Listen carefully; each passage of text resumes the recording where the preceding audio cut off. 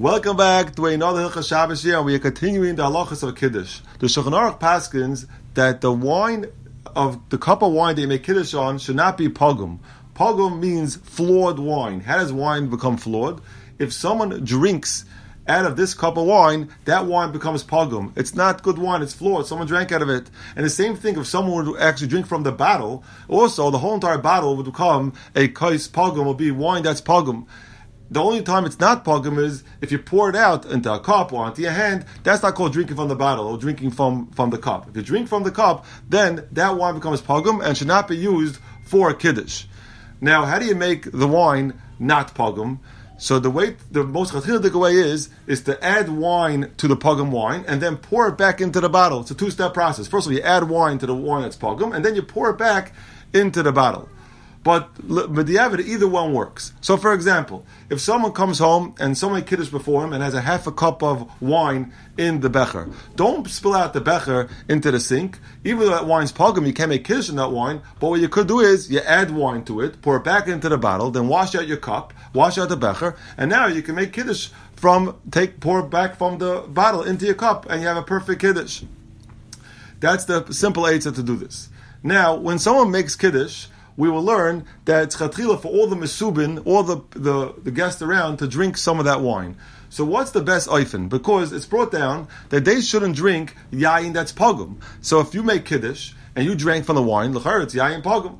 So the Sharatzian says if everyone drinks from that cup of wine that you make kiddush on, that's not called yayin pagum. Why?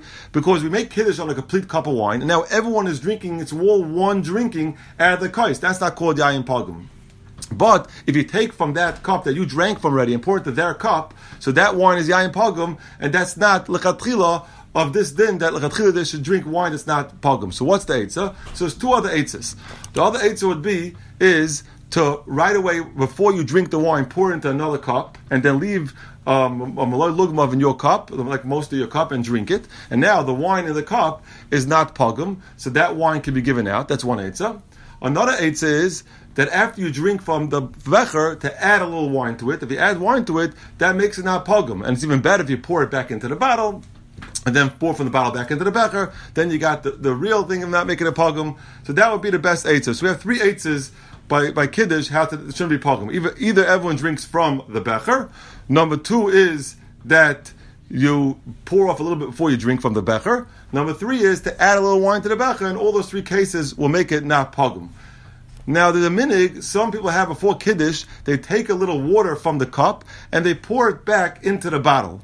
What's the reason for this? So, some say the reason is because just in case someone drank from the bottle, so the yain is pagum in the bottle, so by adding a little water, you add a little bit to it, that makes it not pagum. But that wouldn't apply if you're opening a brand new bottle of wine, so no one drank from that wine, so you wouldn't have to pour the water in. But Lamaisa, it's brought down a pikabala to pour a little water into the wine, and the reason is because the yayin is meramiz aladin, and pouring a little water into it is mamtik the dinin. The Magavan brings it down in Simon Kos Pagum that says even though we don't do meziga these days, which means we don't water down our wine, but still in Indian to put a little bit of water into the wine because it's mamtik, it sweetens the din. It sweetens the din that's chal on the yayin.